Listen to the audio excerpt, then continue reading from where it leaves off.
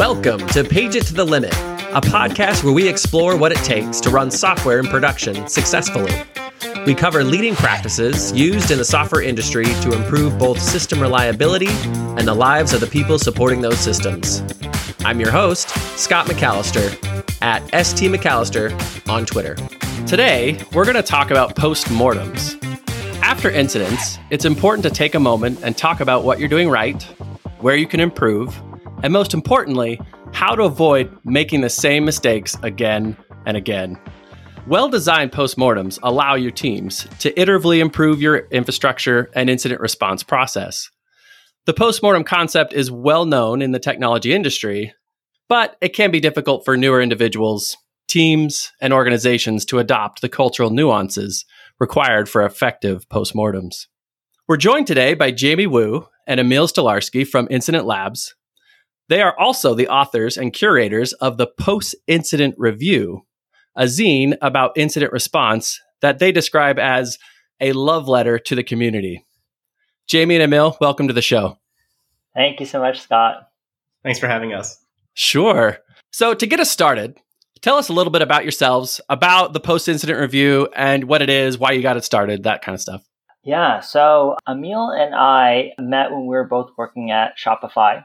And what kind of made our friendship was just that we have this passion and enthusiasm for nerding out about stuff. And so let's forewarn your listeners that they're going to get a taste of that today. We definitely, when we get heated and excited about something, we start talking a million, words a minute and the hands go flailing and we get really, really deep into it. And one of the things that we really love talking about is like after something goes wrong, or even if something goes right, how do you learn the lessons from that? And it's something that we've talked about since we first met, but especially when we started our own business, when we started Incident Labs, this is kind of the thing that we're most interested in now. Everyone wants to start a problem. That's what you do as a startup, right? You want to fix a problem. For us, it's really like, how do you get better at something? How do you get the feedback to be able to do the things that you need? And what we realized partly was that we wanted to work on this stuff, but we also wanted to read about this stuff. And there just wasn't as much stuff out there as we wanted. And one day, Emil has this climbing accident book, because we both love to rock climb as well. And it just kind of lit a light bulb above our heads. Emil, actually, you can talk more about the climbing accidents book. Yeah, both Jamie and I love rock climbing. And in the climbing community, there's a few guides about how to climb. And there's some organizations, like accredited organizations.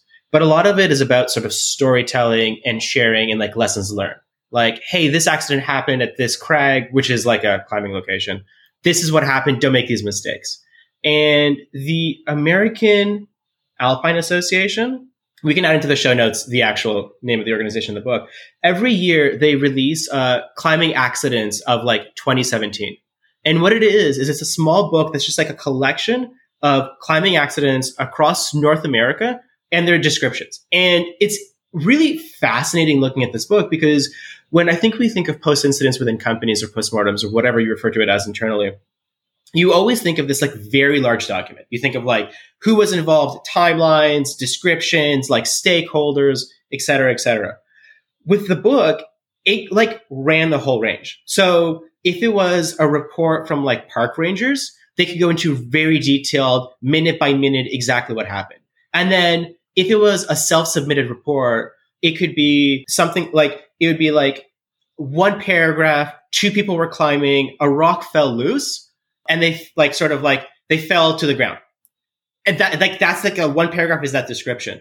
And there was a couple things coming from this. The book would also, beside these sort of descriptions of different climbing accidents, would have also almost like some best practices. Hey, like when dealing with this type of rock, these are sort of some of the considerations to think about. Or when you have this class of accidents, these are some of the first aid skills you should be aware of. And it really sort of helped, like, I think, catalyze a conversation in the climbing community of increasing that culture of always talking about different accidents that happen. So that's the one interesting. The other really interesting thing was this range of quality and incident reports. It didn't matter. Every incident didn't have to be sort of perfect. It could just be, just talk about it. Just talk about the accident that happened to you. That's telling that story is good enough. And I think this was kind of the catalyst for us with the post-incident review is rather than trying to like really raise the bar and try to say all post-incident reviews have to be perfect, what if we just took the ones that were interesting to us, regardless of sort of their length or like thoroughness, and brought them together into this sort of like physical handheld piece? Yeah, you might think it's a bit grim because what would happen is as Emil was reading this book, he'd be like, oh my God, look at this accident, or holy crap, this thing happened to this person. And you're like, this feels weird to be so excited about all these bad things that happen. But I think it's really having that learning underneath. It's like, hey, someone already had to learn this lesson. If you don't share that across the community, then really there's a possibility that someone else will fall into this same trap. And that's the real thing that kind of became an insight for us, was like, hey, if you're always waiting for it to be perfect or to be fully detailed enough so that you can make sure that it is the right thing, there's so many lessons that then aren't going to be learned about, and we don't become comfortable sharing this kind of stuff. And so realizing that, it could be interesting being printed, that these stories themselves did not have to be exhaustive, and that we're like, there must be people who care about post-incident reports the same way we do. Why can't we do something like this? And so that really inspired us to go ahead and just say, well, let's print it. Let's see what happens when it's in print. What happens when you take it outside of just on a website? Because you're always reading them only online. What happens if you actually have it physically in your hand? And people kind of loved it. I think people have been waiting for something like this. And then it also gave us the opportunity to just like nerd out hard on what would it look like to take, because all the postmortems we generally see are in Google Docs. And what does it look like to put it into paper? But if this is the sort of, sure, you can just print it, but that's not the fun part. The fun part was Jamie and I going to zine shops in Toronto or different art shops and looking like, what does like an engineering journal look like? What does a different zine look like? What does the paper, like, how does we specifically, I can't remember the kind of paper, but it wasn't like normal printer paper for our first issue, because that weight, like the weight of the paper just changed the context of the incident. You were like, it almost like, you're like, oh, like I'm going to be quiet in this room as I read this. Like I'm going to dim the lights a little bit because it's like, you're elevating it. It was just interesting seeing that the feelings changed towards it completely. That's so funny because I could relate to that same feeling of the difference in format to music, right? All music today is pretty much available, digitally or even, streaming, but I collect vinyl. And so when I get an LP and I hold it in my hand and I pull it out of the sleeve and I see this big jacket and it's like, oh, this is a different experience. Even though it's the exact same song, it's still just a different experience. So that's fantastic. So we have a tradition on our show to ask our guests to debunk a myth. So what are some myths or misconceptions that you would want to debunk about postmortems? Oh, I think the biggest one will be this idea that if you write it, then people will read it because it's good for them. I think this is a hallmark thing that happens, is that people go, well, I'm right. I put in a lot of work into this. There's a lot of good lessons. So when I put it out there, obviously people will take the time to read it. They'll find it, they'll read it, they'll digest it, they'll apply the lessons. Perfect, publish, hit publish, and then that's it. And that's just not the way it works. We're all so busy. We're all so overwhelmed. Even if something is good for us, we don't really have enough time, or it's really difficult to find stuff now because there's so many competing things going on. And so part of what actually our very first issue we talked about was you can't just write the postmortem. You really have to think about how is the postmortem going to be used? How are you going to make it discoverable? How are you going to guide people towards applying the principles of it? Because you're already spending so much time working on the postmortem that if you are not going to spend that little bit of extra effort thinking about how it's going to be used after, if it just sits in a drawer, then did you really need to spend that effort? And that's a really tough thing, I think, for people to hear, because they're like, but I did all this good work.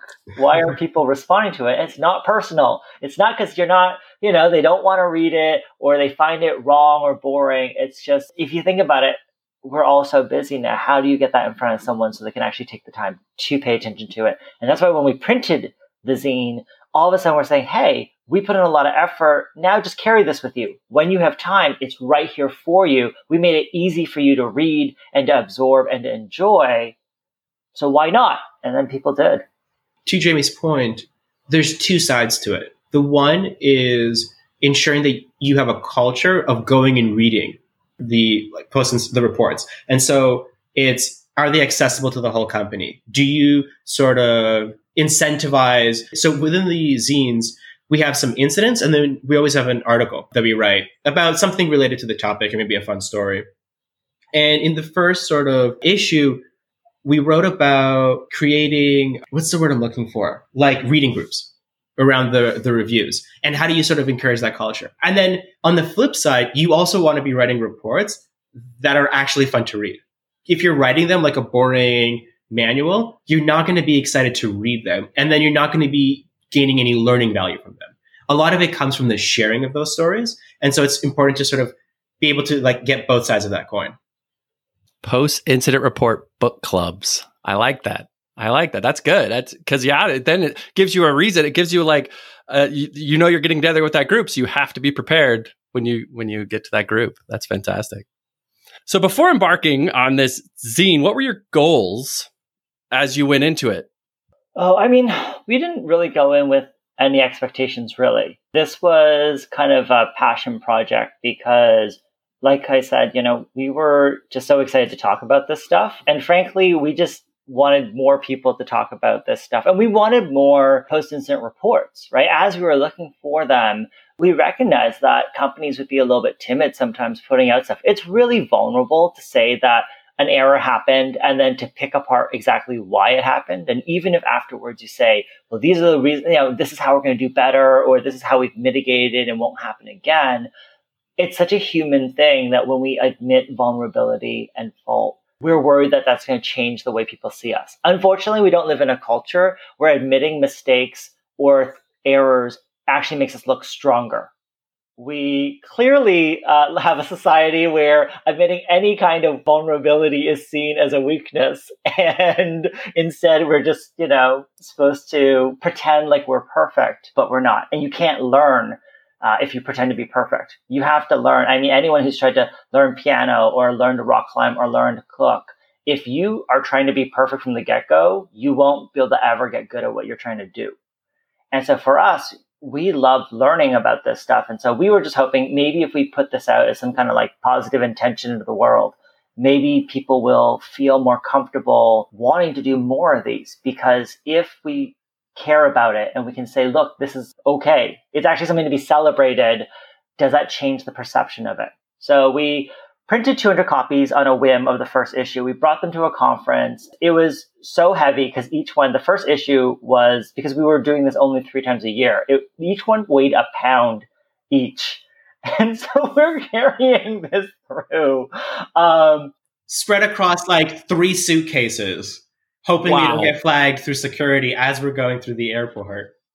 Yeah, it was so heavy. I mean, we had to figure out what clothes not to bring because we were bringing 200 copies of the zine on a hope that, hey, maybe someone will like them. And it felt so much like, I don't know if anyone ever tried to like run for like student council in like grade school, but when we were handing some of them out in the beginning, it felt so much like, please vote for us. Like, please read this thing that we love. But the reception was so lovely. Everyone who got a copy, we started having people come find us being like, I heard you have a zine and I really, really want a copy of it. And people would read it and go, I think it just kind of struck a chord with them because we're all in this field because we care about our systems and we want them to improve and we all want to be learning. But what was so sad was that it was either just some technical document to be put away or it was something that was just posted online and then you just kind of ignore it. And here it's like, no, actually, this is something worth kind of paying attention to. So we've been really happy about that. And then some of the like sheer joy of seeing some of the people at the conference, we put their incident into the first issue and seeing their sheer joy of seeing their own like blood, sweat, and tears in paper like that was like the best feeling ever because they were probably like, okay, we're going to publish this blog post. No one's really going to look at it. And we're like, no, we're going to like put this together into these like zines and like carry them across the ocean and hand it to you. It was just like so much fun and excitement. I can only imagine. I had similar experiences. In a past life, I was a sports reporter. I would write for websites and that was cool. It was super cool to still see my articles on websites. But then I got a job to write a story for an actual paper. And when I saw that in print, it was life-changing. It was like, whoa, that's cool. So yeah, I can totally relate to that. So from 200 copies at a conference, are you still producing and distributing the physical copies, or do you have online versions? How's your reception been since then? I mean, we always knew that there needed to be an online version just because not everyone would necessarily be able to get to a physical version. And also, we wanted to lean into our zine roots where you can actually download a version that you print out yourself and fold into a zine at home, because I think what we wanted to kind of also show was that this is not something that should feel like too out of reach for people. It shouldn't feel like, okay, well, now this is only published in a magazine form and then that's it. It's like, actually, this is about just having the paper issue in your hand and being able to read it and think about it. And the big thing there is like, like you were saying about seeing your stuff in print, it's because you have to dedicate yourself to reading that print issue. That's why it's so special, right? Like right now, I have like 42 tabs open. So if I'm reading your post-mortem, I have it beside maybe a recipe of something I want to make, plus, 3 articles I've been meaning to read, plus my, maybe whatever else I have open. Of course, then everything just starts to blur. But when you got a printed copy in front of you, you really sit there and say, okay, I'm actually going to focus my time on it. We've switched to making it actually to a monthly edition because now we realize, before we were printing them a little bit bigger so that they could be at conferences, or they could be, if we're going to ship them, then, it would be kind of substantive. But we realize now it's better to have small kind of like appetizers, I guess, every month of an incident report than it is to try to wait every 3 months. And so that's been the biggest change for us. We're excited for the point where we can, we're happy to print, right? Like if anyone wants to, if any company wants to step up and help us print these and send these out, we still love the format. We think that's the most important thing. But that's the big thing. We'd love to get these out, but it is pretty pricey, right? To have to print them individually, send them out and all that kind of stuff. But we really do this for the community. And so we would love to be able to keep printing and sending them out. Actually, Scott, later, you need to tell us where we can send you some printed copies, because we will lovingly artisanal handmade copies. We'll send you some so you can see. That'd be awesome. Yeah. There's the fun story of we had to get these through airport security. And then there's always the background information of how the office smelled like a printing house because the printer was making something like, I think, in the thousands of pages, because to make 200 zines, each zine had like 40 pages. And then we had a whole like workshop where Jamie would fold the papers and I would stand on them to give them that like bend. There's the, this is the amazing zine. And then there's the background story of actual amateur production hour. That sounds, I can only imagine. I'm picturing it in my head right now of y'all climbing on top and pushing the, yeah. With books, artisanal production. Yes, of course. I love a copy, so I'll definitely give you my address after this. So while you've brought these post-incident reports together, I'm sure you've seen a lot of them. Talk about the common threads that you've seen throughout each of the incidents. Oh, man, I think the biggest one is that while we're reading them, it's clear that different authors have different intentions. What are they kind of thinking when they're sharing this? And the ones that are most interesting, we've noticed, have kind of built a story. It really does matter to have a narrative to kind of put things together, because then you get context that you don't get if you just, some authors will write in passive voice and everything is just about what the machines did. And what's difficult about that is that incidents aren't resolved just by machines. They're resolved by the people who are working on the machines. And when you pull the people out of the post-incident report, you're really not telling the full story, because how people reacted to things and what knowledge they knew and what they chose to do, that actually matters. Understanding why things happened and how that story came about. I think sometimes people worry that if it's too story-like, maybe it won't be taken seriously. So they go the opposite way. They go really dry, they go really technical, they go really boring. The problem then is it becomes unreadable. Everyone will pretend to read it, and then no one will actually read it, and then off it goes. And so tell the actual story. And we've been seeing this, Lauren Hochstein at Netflix has been doing a lot of this work around saying, hey, include the people into the narratives, interview people, really get an understanding of how that works. Yeah, I think having a common narrative is key to getting a story across. Even though all these incidents have a lot of similarities, what are some of the unique ones that have stuck out to you that have really left an impression? So in the latest issue of the Post... Ooh, should I set some background? Okay, I'll set some background. I have never submitted something on time. And the consequence, one of the reasons for that is I love randomly browsing Wikipedia and reading all these obscure space stories. So our favorite incident, we didn't include the postmortem of it, but we included it in our sort of central story. It's the story of Apollo 12. So Apollo 12, about 30 seconds after liftoff, got struck by lightning twice in mid-flight, 30 seconds after liftoff. And when that happened, all the controls inside the rocket went haywire. And they lost data in mission control. And you can hear the audio for this online. And all the astronauts are like, we have every single alarm going off. It's just kind of complete movie moment. And they're trying to decide in this moment because they have this small window of whether or not they should abort the mission. And at one point, one of the controllers in Houston was switch SC to aux, which is switch the power to auxiliary power. And you can hear again on this radio loop where the Capcom, so the capsule communications controller goes what the hell is that? And then they're okay, send it up to the astronauts. And then the astronauts are what? And one of the astronauts happened to, by off chance, know where this switch is, switched it, everything comes back online. Apollo 12 keeps going to the moon. All in the span of 6-7 minutes. And you can hear towards the end, as they're sort of getting out of the Earth's gravity, and making it proper into orbit, you can hear all the astronauts start nervously laughing. Just because they're basically in shock. They had no idea. They're oh, we need to start doing testing more. And why both Jamie and I love this story is because the controller in NASA who ended up I think it was the ECOM controller. I can search up his name.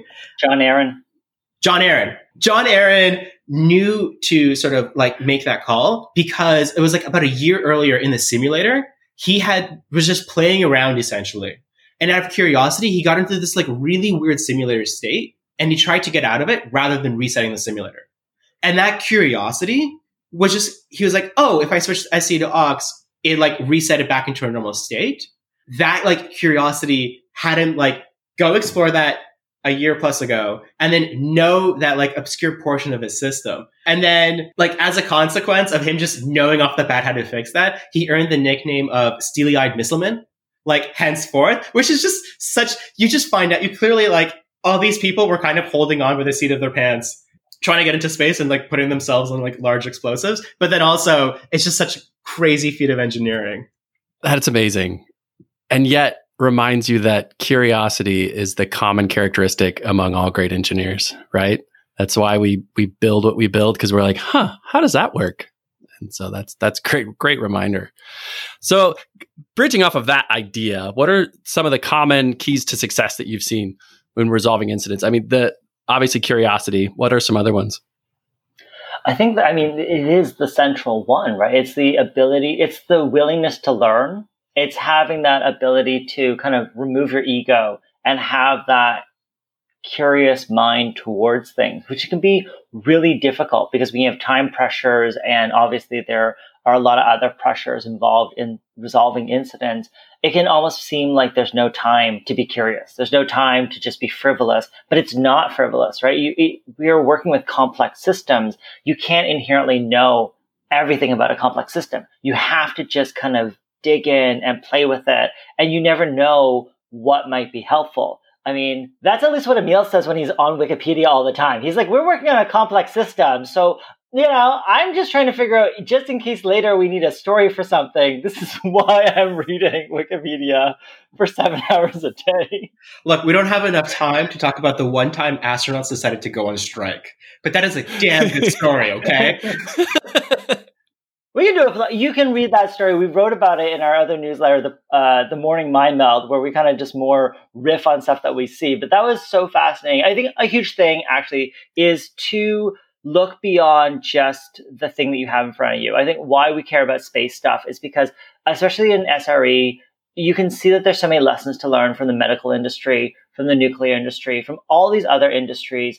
And there's always been this idea of like, hey, if you're really into math and science, maybe you don't necessarily need to know the arts or vice versa. And it's not oppositional. You actually should know, you should draw from everything. You don't know where that inspiration comes from. You don't know where ideas come from. And I think that's the most interesting thing, is that so often when we meet these people in person later, you realize, oh yeah, they're a musician, or they do this other thing that's really interesting. Everyone always has different talents that they draw from.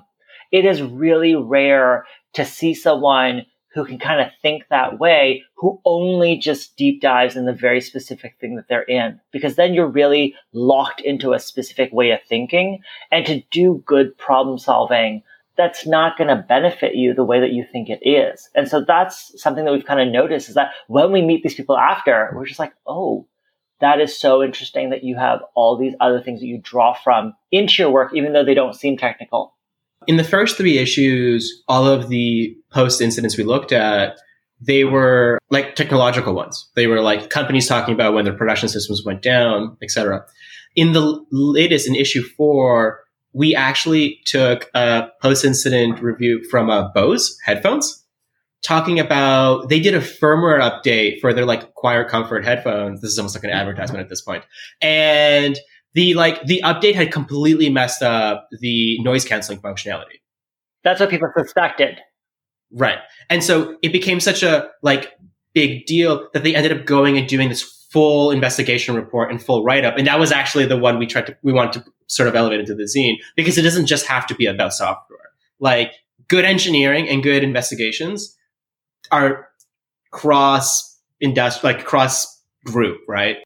Yeah, sorry, I'm just going to... Yeah, the reason I just wanted to put that in, Emil, was just because it actually wasn't. It was people complained about it, and then it was so I just want to make sure, just in case, I don't know, if someone from Bose listens, I don't want some angry email being actually... But I mean, I'll just fight them.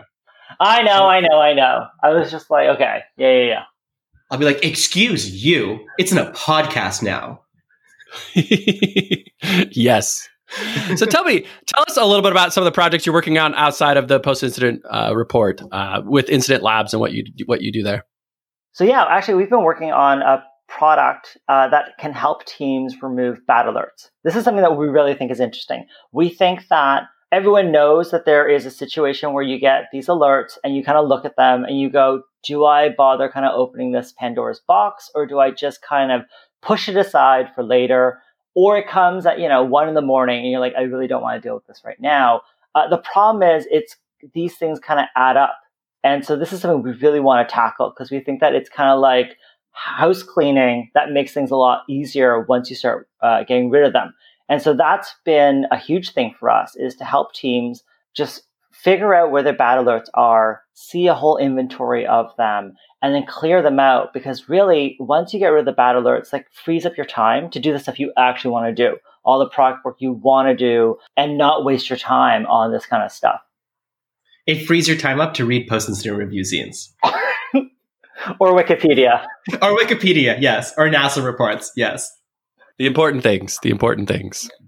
So where can people find this zine? So people can find the zine at zines.incidentlabs.io. We'll add that into the show notes. Mm-hmm. And then for the project with tackling bad alerts, you can check that out at avi.io. Send us a message there. We'll have to show you what we're working on and hear about your bad alerts. Nice. So we have another tradition on this show where we like to ask a couple of recurring questions. So what's the one thing you wish you'd known sooner when it comes to running software in production? Ooh, so for this one thing I'd like to have known sooner is that it's about the people. Whenever you sort of look across different organizations, very rarely is it the technology that will tell you whether or not you will have a reliable system.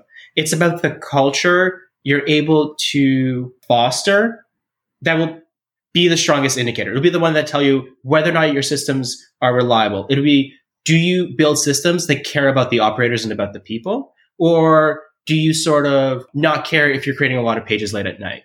And having and adopting that mindset has sort of redefined how I look at the technologies that I'm dealing with at the end of the day, because it resets the frame and perspective I have to look at it day to day.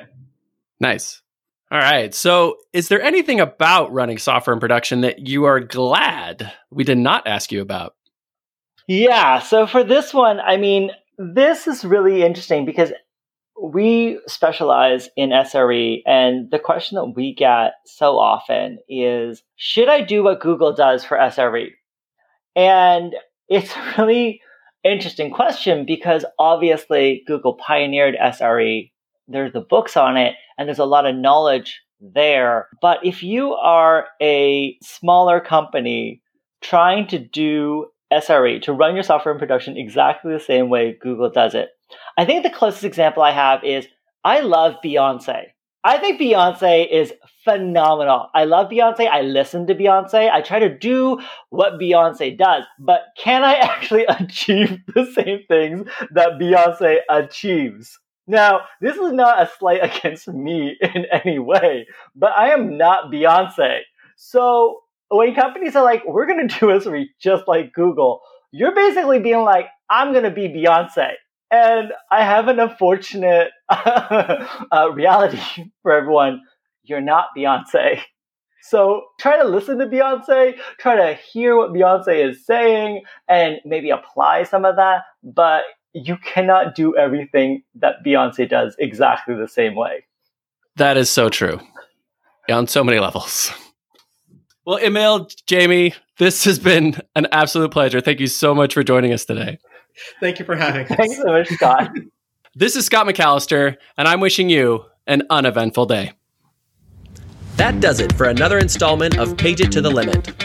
We'd like to thank our sponsor, PagerDuty, for making this podcast possible. Remember to subscribe to this podcast if you like what you've heard. You can find our show notes on pageittothelimit.com, and you can reach us on Twitter at PageItToTheLimit using the number 2. That's at PageItToTheLimit. Let us know what you think of the show. Thank you so much for joining us, and remember, uneventful days are beautiful days.